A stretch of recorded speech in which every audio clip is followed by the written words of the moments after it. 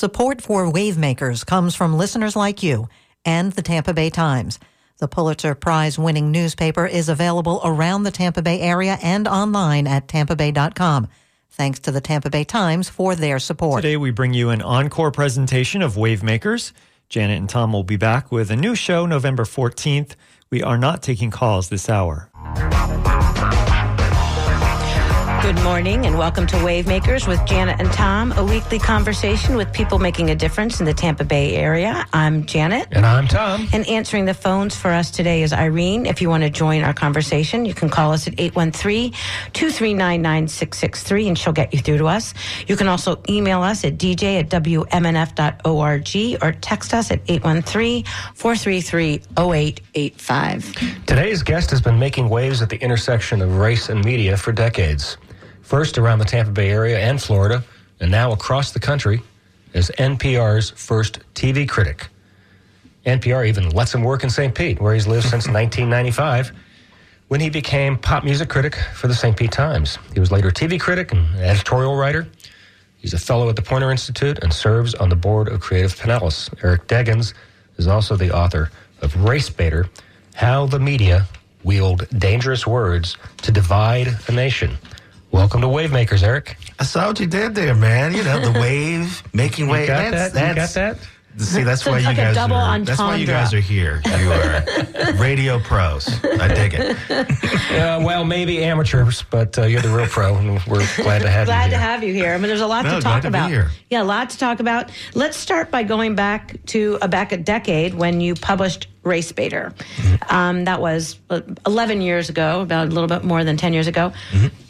Has anything changed since then? Some of the observations that you made in that book? It's gotten worse. Okay. Just about everything. That was what I thought when I was reading it over the weekend. I was like, oh my God. There's a chapter about diversity in scripted television, and that's gotten better. So at least we can say that. Oh, but that's gotten a lot better. Basically, I was writing about the dynamic of media outlets using prejudice and stereotypes and racism in particular to fuel their fortunes. And of course, that's only gotten worse. And especially in the case of Fox News, which has kind of pioneered this practice, they've gotten more obvious about it. You know, I keep threatening one of these days to write a column that would say the death of the code word, because we're almost to the point where people just won't even use code words anymore, and they'll just come right out.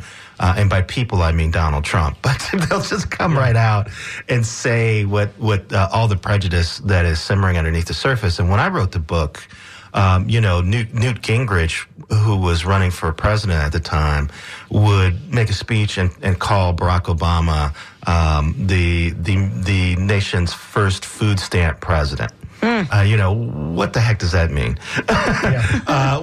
He would say it meant that more people used food stamps under his administration than any previous. And of course, he would sort of omit the fact that Barack Obama first took power as the economy was disintegrating in the Great Recession. So, of course, a lot of people were going on food stamps. And instead, he wanted to make this connection between food stamps and race and the first black president and all this terrible stuff. Well, now, people just sort of come right out and say, we're scared of transgender people, and, we think America's black and brown dominated cities are filled with crime and terribleness, and, the code words are going out the window. And slaves learned useful skills. And slaves learned useful skills, personal benefits, in addition to, and what's so, I went on Florida This Week, of course, and talked a lot about those education standards, and what's so scary about that is that there's just little nods inside those standards to previously unacceptable views about slavery and about the history of race relations in the state and in the country. And once you give a little nod, then it just grows. As my book shows, when these media outlets can make money with these little nods towards racism, then of course they get more and more outrageous in order to draw people's attention. And then you get to today where things are just barely veiled at all. Tell us about where the title of the book comes from. That's an interesting story. So a while ago, I got an email from a reader. I was working for the Tampa Bay Times at the time, then the St. Petersburg Times, and I got an email from a reader saying, "Did you know that Bill O'Reilly was talking about you last night?" And I was like, "What?" You know. So Bill O'Reilly, who was then the biggest star at Fox News, had done this whole talking points memo commentary where he talked about how white people can't talk to black people about race anymore because it's too incendiary and it's too likely you'll be called racist. And one of the biggest race baiters in the country is Eric Deggans from the St. Petersburg Times. And I was like, where did he come up with my name? How did this happen? And, you know, of course he didn't. This was before the widespread use of the internet, right? Well, you know, the internet was in use, but I had written I think what had happened is I had written a column about he had done this radio show where he talked about going to Sylvia's, this well-known restaurant in Harlem, and being surprised that, you know, middle-class black people were there and they weren't grabbing their crotches and yelling obscenities at the waitresses. You think I'm exaggerating, but that's pretty much what he said. And I and a lot of people wrote columns about how you know, boneheaded that was, but I think that's what set him off. I don't know, because he didn't call me. Of course, or you know, give me a chance to respond.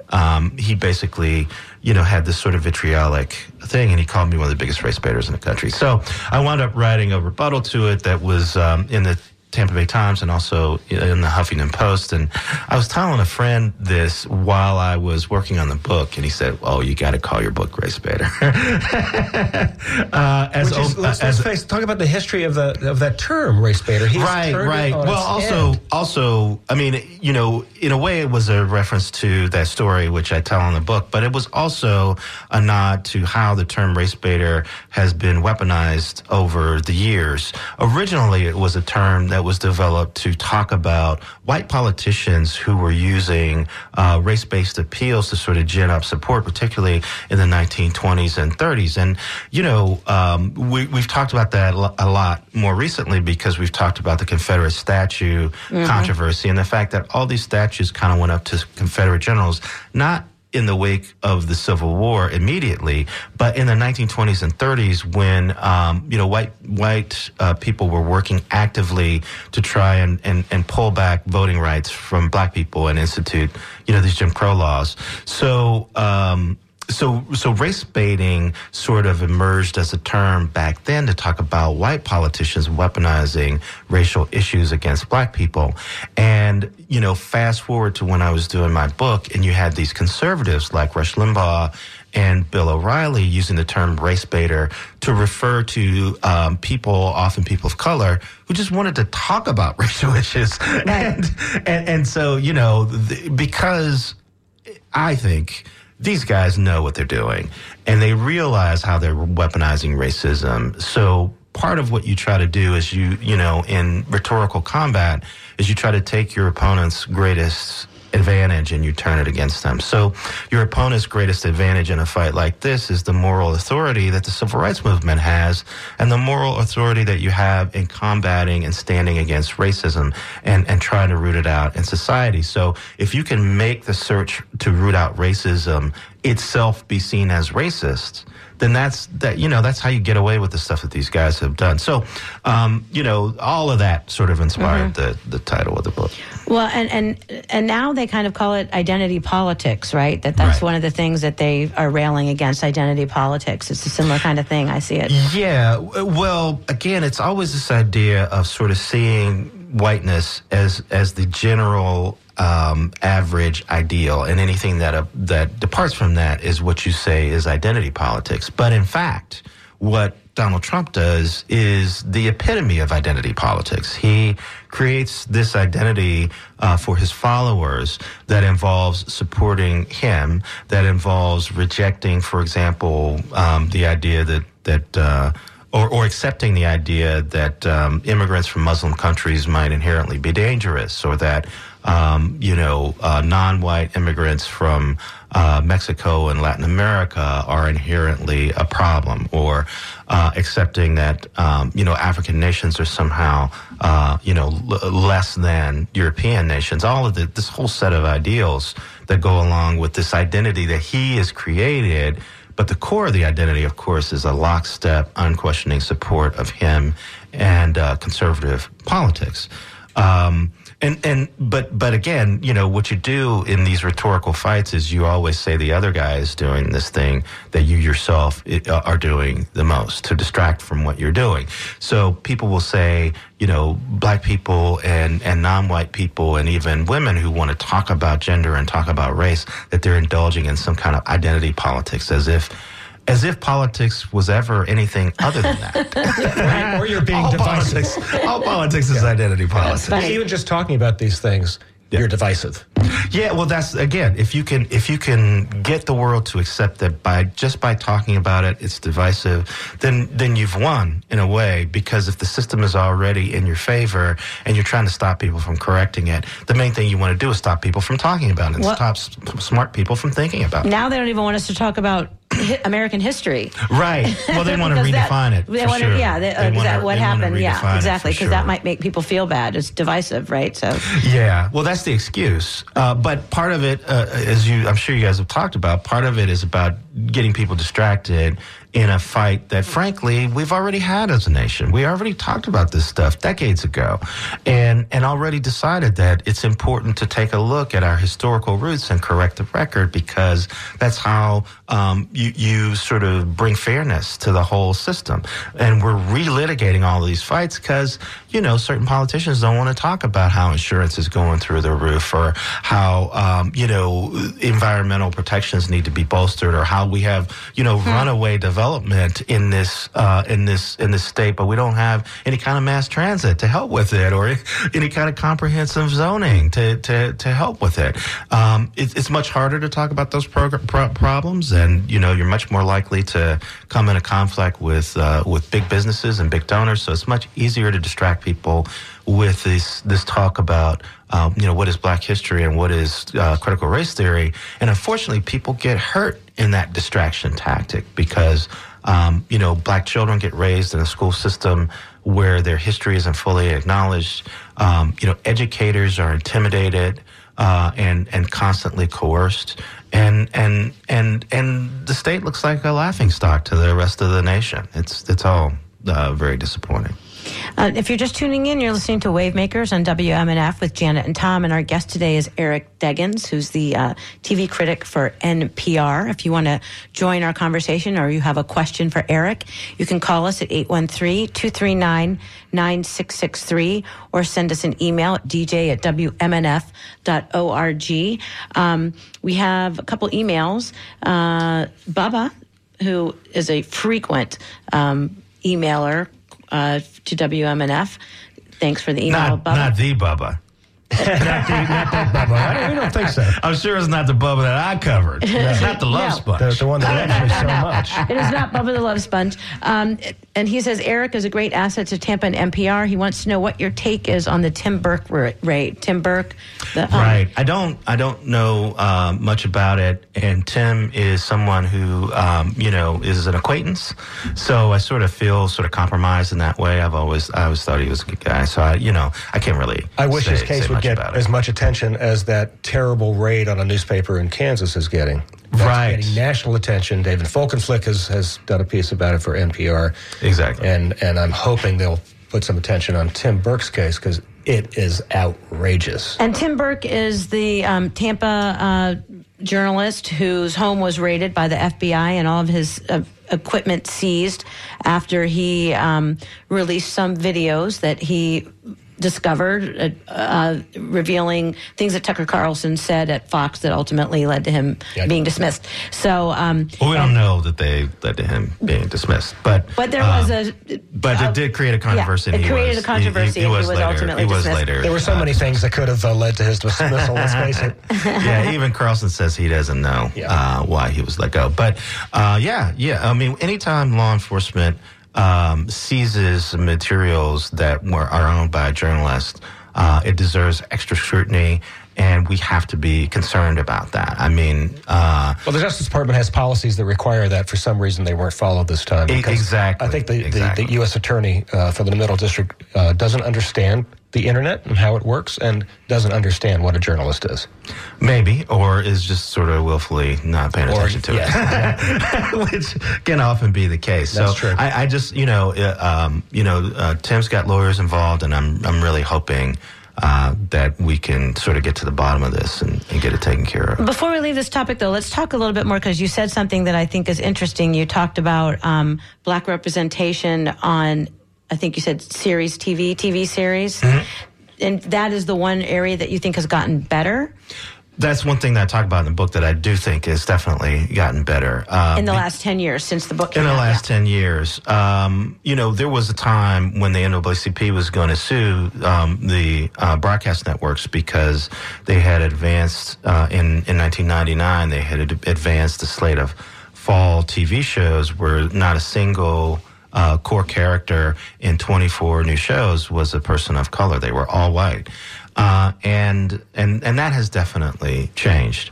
We've reached a level of diversity in network television, in cable, in streaming, that's miles ahead of where we were even 10 years ago. And of course, the fights remain. But one of the things that I thought was kind of amazing, I was just thinking about it the other day. I was reviewing this show, Reservation Dogs. Mm-hmm. That's this amazing comedy set in a Native American reservation in Oklahoma. And I remember thinking to myself, there are not one, but there's two shows on the air right now centered on Native American characters. And there have been 3 in the last few years, because there was one on Peacock as well.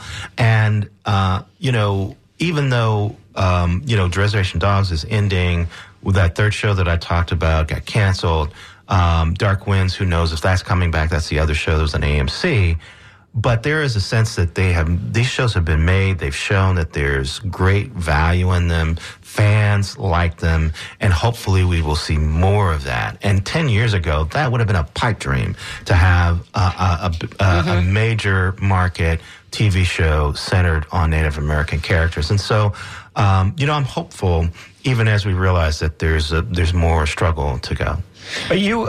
We mentioned previously how things have, in some ways, though, have gotten worse, right. Particularly on cable news. And it's interesting to me that your book was inspired in some ways by Bill O'Reilly, who was replaced by Tucker Carlson, who was like, okay, you think Bill O'Reilly's worse? Let me hold my beer. Exactly.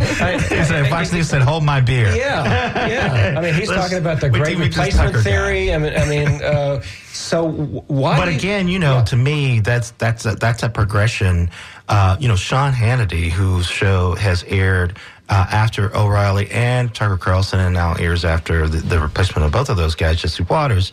There was always questions about, people would appear in that show who seemed to have ties to white supremacist groups. There was always this question about white supremacy sort of hanging in the background of these shows. Laura Ingraham is someone else who's been on Fox News for a long time, and has said a lot of terrible things involving race. So, I don't want to minimize Tucker Carlson because he made it worse, no doubt.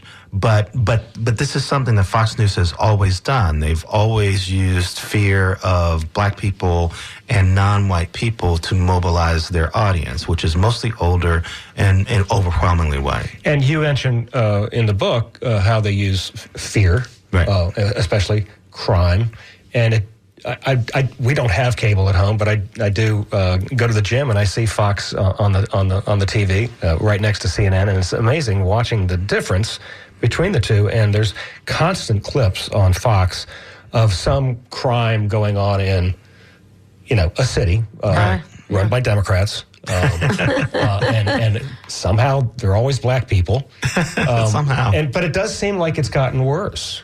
Well, it's gotten more obvious, most definitely. And I do think it has seeped into the news programming more. One of the things that Roger Ailes, who was the founder of Fox News and who was eventually forced out over sexual harassment allegations and then died soon after, one of the things that Roger Ailes always tried to do was do this little two-step where opinionators would say, very ideological things, but he tried to keep the news reporting separate from that.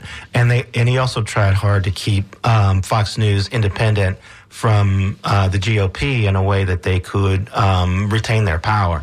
And since Ailes has first left the company and then died, I think Fox News has let that line blur even more. And you'll see reporting during America's Newsroom and during what's supposed to be their news hours that's really completely ideological. And they've let themselves get in bed with the GOP and conservative politicians in a way that I think Ailes would have resisted if he was still at the channel. But it's all part of how things have just gotten more intense and gotten more obvious and gotten more in your face.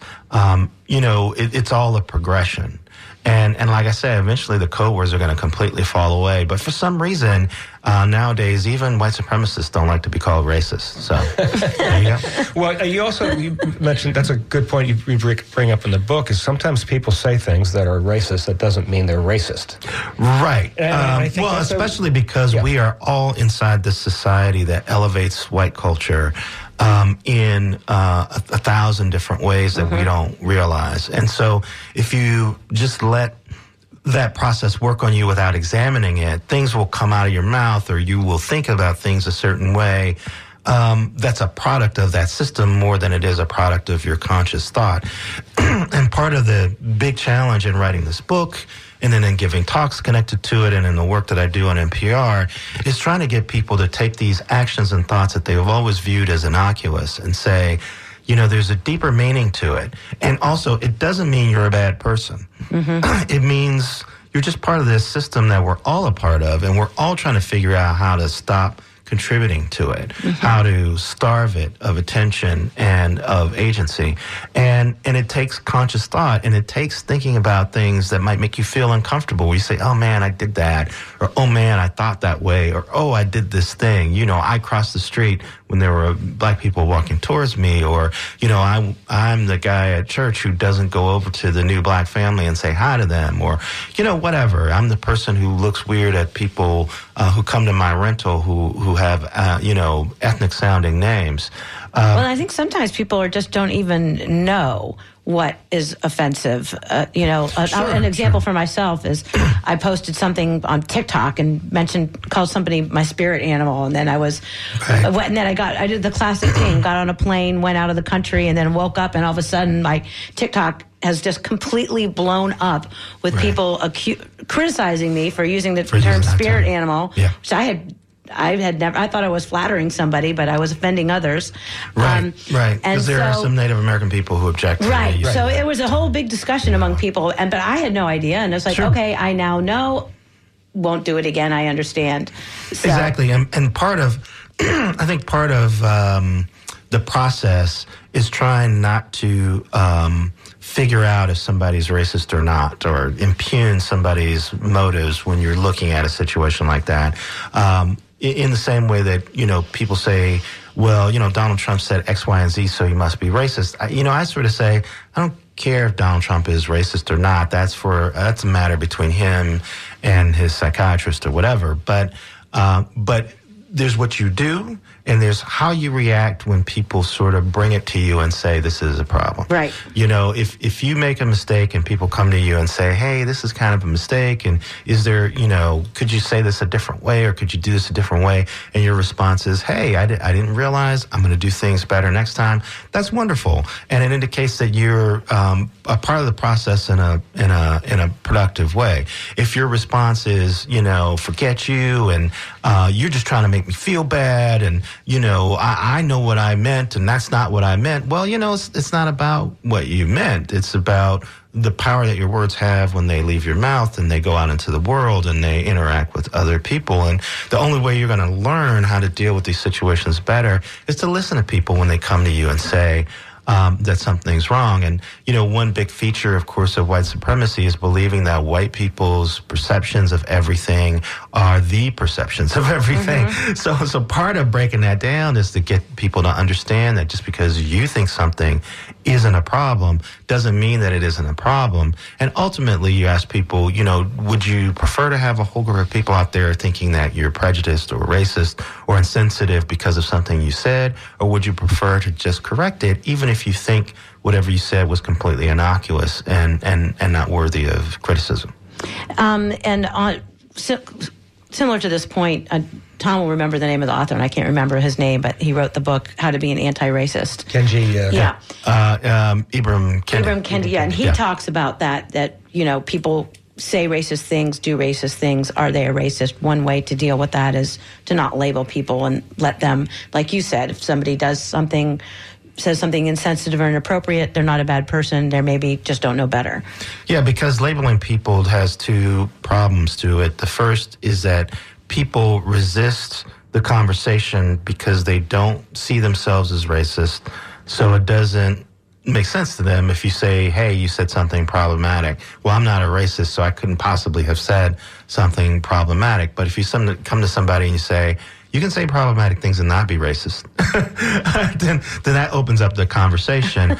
and also it just makes it less punitive. It makes it less about a gotcha, you said something and I'm going to make you feel terrible because of it, or I'm going to try and get you canceled. I think one thing that people don't understand who are just sort of bystanders in this conversation is that when you resist having that conversation, you force the person who believes that an injustice has been done to ratchet up the conversation in order to get your attention or in order to get the situation addressed. Let's say that happened in a workplace where you used the term spirit animal in a workplace, and somebody who was Native American objected to it, came to you and said, hey, it'd be better if you didn't do that. And you said, hey, I didn't mean anything by it. I'm not going to change how I use it. Okay, now you force that person to go to your boss and say, she's using this term that my people think is, in a way that my people think is offensive. It's making the workplace harder for me. And then you force your boss to take action. Well, that kind of thing can happen out in the world, too. If you resist having these conversations, you force people to be more overt and aggressive in how they register their disapproval in order to get the situation dealt with. And that's where we get to these situations where we have really escalating friction and arguments and protests and things like that. Especially I found in the TV industry when I wrote about when racist things or prejudiced things would happen on TV shows, I always thought to myself, if these producers would just admit that they screwed up and have a conversation with people like me and change it, it would solve things. And we saw that happen last week when a contestant on Big Brother used the N-word in a casual conversation. The producers, her fans noticed it on Wednesday. The producers put out a statement, I think by the end of the day, saying the guy was going to be taken out of the show. And the very next day, they showed him being called into what they call their diary room, where they talked to the producers, and the guy was never heard from again. and they basically issued a statement saying, hey, he used a racial slur. We've told people that we have a no tolerance policy for that kind of thing. And so we pulled him out of the show rather than trying to pretend it didn't happen, trying to explain it away, trying to avoid the conversation, all of which Big Brother has done in the past, and I write about in my book. This time, they just faced it, they admitted it, and they dealt with it. And now fans of the show are like, hey, they finally did the right thing. This is great. People are applauding them for taking the right action rather than criticizing them for trying to avoid the conversation. And so this goes to me, one of the issues with Ron DeSantis. He likes to talk about never backing down. He's never going to back down. He's never going to admit a mistake or perhaps a misjudgment, and that goes to the education of in black history. I mean, they have been attacked by every angle here on this idea that they're going to teach middle school kids that, racism, slavery wasn't that bad. They learned important skills, and he won't back down. He will not. Well, again, sort of the question is, what's the point of what he's doing? Is the point of what he's doing to improve the state's education system, or is the point of what he's doing to create a talking point so that as he's running for president, he can go to the Republican base and say, I defeated woke ideology in the classroom? Right. If your purpose is to create a talking point for a campaign, then of course you're not going to back down. And of course that's what the base loves, is leaders who never back down. But those of us who have covered government and those of us who've lived a minute know that if you never back down, that's the worst kind of leadership. And one of the things that worries me the most about our current political situation is that we have these politicians who are fostering a terrible sense of how to lead, focusing on these picayune arguments that, society had largely settled in the past, rather than talking about things like climate change. I mean, Hawaii is burning down. Mm-hmm. And we are sitting here talking about how to teach Black history when we know how to teach Black history. Mm-hmm. And frankly, Ron DeSantis should be focusing our energy and our ideas and our intellect on real problems that really need solving, not forcing us to relitigate things that we already decided as a country in a way that, by the way, also harms a lot of people. It's just really discouraging.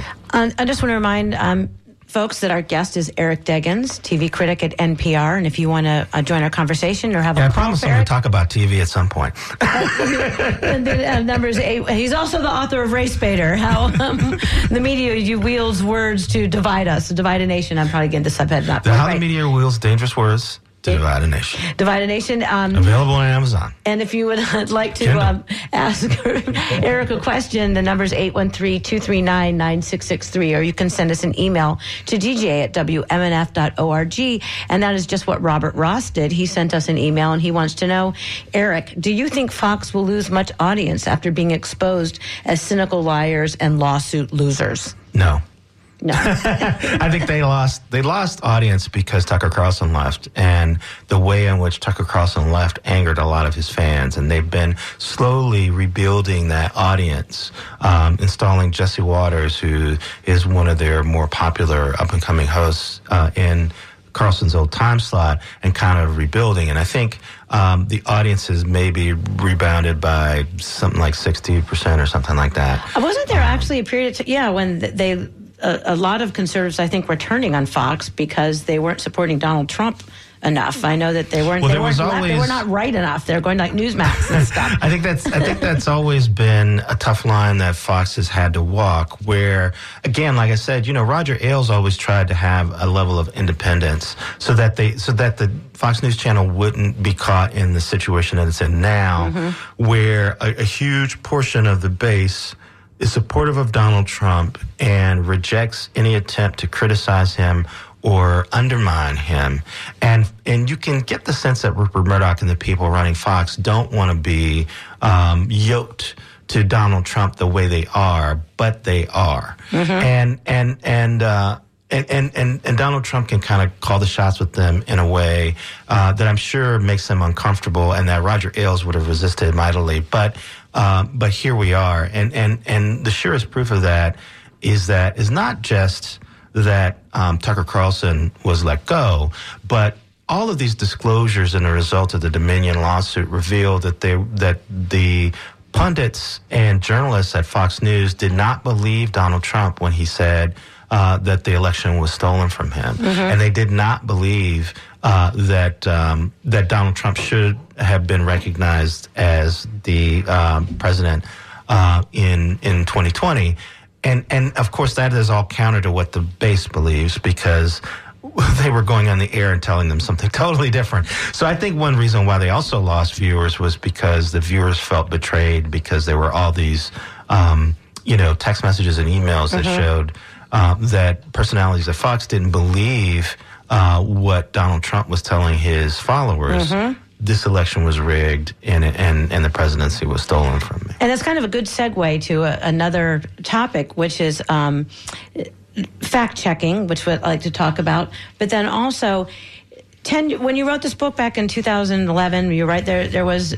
2012. We had Twitter and Facebook, but it was not fully developed into what it was going to become. We did not have not as many people were writing online, and just armchair journalists, so to speak, amateur journalists. If you were writing that book now, how might it be different in incorporating all this new media and all this new information that we have out there? Well, a lot of the stuff was there. I think I joined Twitter in 2007. But one of the things I don't think we realized was the negative possibility of this social media world. Like, we knew about trolls and we knew that there were mischief makers out there. We didn't realize that Facebook could be this gigantic influence on elections and on public sentiment in the way that it has been. One of the things that, academics did was they took a look at the messaging around the election when Hillary Clinton was running against Trump. And what they found was that negative messaging against Hillary Clinton, had a much longer shelf life on social media platforms like Facebook, and that people were much more willing to pass along and believe messaging that uplifted Donald Trump and criticized Hillary Clinton than the reverse. And a lot of that messaging was rooted in misinformation and disinformation. And Facebook didn't have a real robust system for reining that in. And that also happened, of course, on Twitter. And other social media platforms.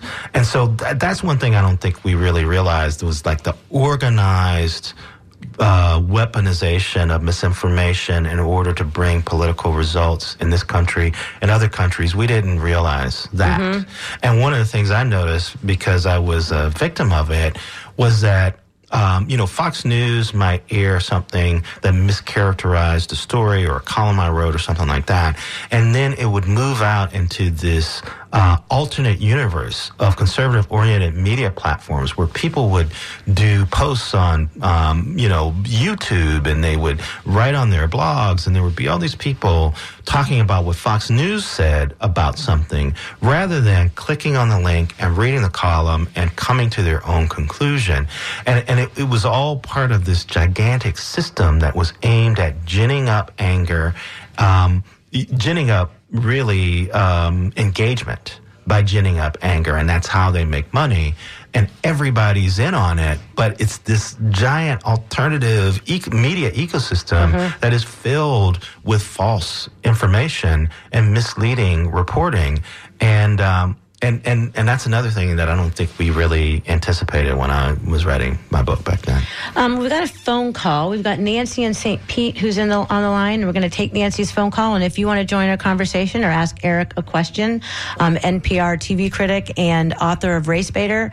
This is a pre-recorded show. We're not taking calls this hour. Hi, thanks for taking my call, and it's so nice to have this gentleman on the. He knows what he's talking about, and that's that. You always have great people. But anyway, I just want to point out that so many of the politicians think that there's a dichotomy, and there really is, between entertainment and politics, and that was made on purpose, I believe, to confuse people, because. When where the rubber meets the road, when they're in court, they say, well, I said, they said what they said as entertainment, and not, they don't have to tell the truth. And somehow that's become okay. But of course, so they're not held responsible as a politician should for telling the truth. And that is where there's so much confusion comes from. Because if they told the truth, all this wouldn't be happening. But it's touted as entertainment. They can lie because that's entertainment. But but if it's on the record, in the congressional record, they're not supposed to do that. You know what I mean? Well, what's interesting is you use the word politician, but the tactic you're talking about was a defense that was used by Tucker Carlson when he was an anchor on Fox News, and their lawyers said that the assertions that he was making were just entertainment.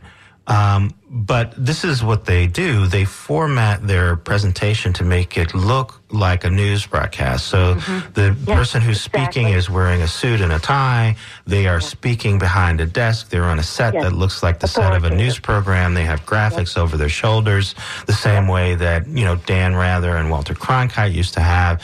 And they're trying to usurp the credibility and the buy-in with the audience that newscasters would have, but they don't want any of the ethical responsibility that comes with actually being a journalist. So whenever anyone tries to hold them to account, they always say, well, I'm not a journalist, I'm an entertainer. I'm not a journalist, I'm a pundit.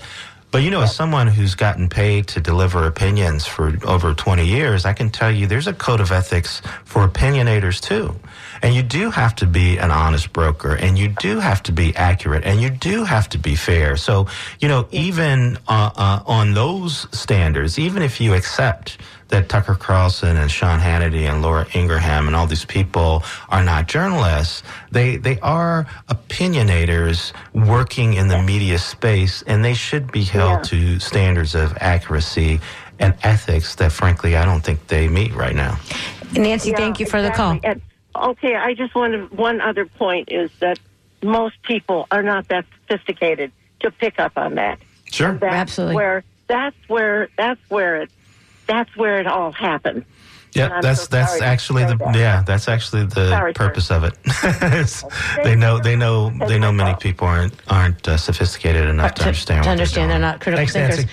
We've got another call. We've got Simon in Lakeland. Simon in Lakeland, you're on the line. What's on your mind? Hi, a couple points. My first point is a quote by Ronald Klain, who was the chief staff advisor for Joe Biden. It's from Vox of July 14th of 2014. 68% of Americans think elections are rigged. Twitter, Ronald Klain. That's because they are. That's his quote. Now, my question to the guest is, 70-some million people voted for Donald Trump, many of them highly educated. 82 roughly million voted for Joe Biden, the highest of any presidential candidate previously. Approximately more than 12 million than the first black elected president. My question is, Joe Biden wrote a book by two Associate Press based on the life with Joe Biden, the most esteemed individual to be elected president. As they say, behind every great man is a greater woman. How am I to think when she sold her book that of the 82 million people who voted for this individual, Joe Biden, she only sold 250 copies in the first week? Who are you talking about? Joe Biden's book. Jill Biden's book only Jill sold. Biden, okay. His wife. So my question is, why 82 million people vote for her husband? Not too many people are interested in their relationship with only 250 copies sold the first week. And in addition, what does one think Jeff Zuckerberg got for his $400 million investment? So you try to put all these issues together, not a conspiracy, just trying to think, are there irregularities in the election? Simon, thanks for the call. Let's little tough to follow that reasoning. One thing I will point out is that Ron Klain quote that he delivered, Ron Klain was talking about gerrymandering. And he was saying that elections are rigged in favor of incumbents because of gerrymandering, not because the tabulation of votes is rigged in some way.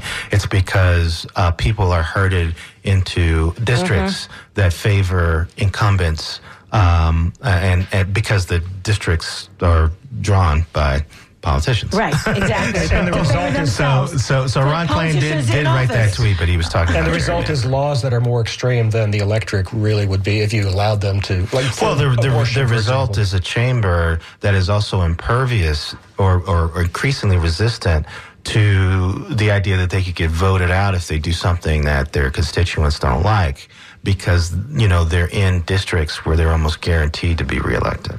Now there is. In your book, you write there's a hunger for more even-handed material and some guidance for sorting the news from the noise. And I think that's maybe even more true today than it was then. I spoke to the Ybor Rotary Club recently about the spiraling death of newspapers. That's just what we were talking about, the commentary versus the news. Yeah, so what do you, and our friend John here operating the board wonders what we can do as consumers to influence this. Is there anything we can do? Yeah, there's a few things you can do. First, you can find news outlets that you think are doing a great job and support them financially. Like WMNF. Like WMNF. like NPR and public media. I don't know if I can say another radio station's call letters on the air, so I won't. But if you can give to NPR affiliates, if you can give to community radio stations, if you can give to newspapers that you think are doing a great job, subscribe to them even if you don't read the newspaper every day. If you can give to PBS stations, public media, I think is a great area where we have very strong ethical standards. We try really hard for balance. We're working really hard to emphasize news over opinionating, even though I'm somebody who opinionates for NPR. There's not many people at NPR whose job involve that. The great bulk of our newsroom is about news reporting and factual analysis. So that's one way you can help. The other way is that you can speak out in your social media platforms and support journalists and journalism who are doing great work. The other thing that you absolutely have to do is, I always tell media consumers that they have never had more power than they have right now. You can see something on television or read something in a newspaper. You can put up a tweet about it. It can attract the interest of hundreds of thousands of people, and it can eventually pressure whatever media outlet, issued that report into reconsidering what they did if you were criticizing it. You have a lot of power, but that also means that you have to put a little more effort and energy into sorting out media outlets and making sure that they deserve your patronage. So it's not enough to just show up to Fox News and let that programming wash over you. Watch what Fox News does. Watch what CNN does. Watch what MSNBC does. Listen to NPR. Listen to PBS. There's somebody who does regular analysis of Fox News programming, and they put it right next to the subjects that are covered every day on the PBS NewsHour. And what you find on the NewsHour is there's this wide range of stories that cover things that are happening domestically and internationally, a bunch of different kinds of reporting. And then when you look at Fox, there's like 5 or 6 stories that get talked about all the time. Mm-hmm. And that's how a lot of modern cable TV news channels work, because they realize they don't want you to turn away. And if they focus on the same 5 stories that everybody's interested in, people won't turn away as quickly. But then you don't get informed. If that's your only source of news, you don't get informed about what's happening in the world. So you have to do a little more work. And you, as an audience member, have to consume a wider range of news outlets so that you have a better idea. Because right now, it comes down to even the individual people. There are some reporters on CNN that whose work I would trust less than some reporters on Fox News. But you don't really understand or get to know who you can trust and who does good work unless you get out there and you experience a lot of it and you kind of compare.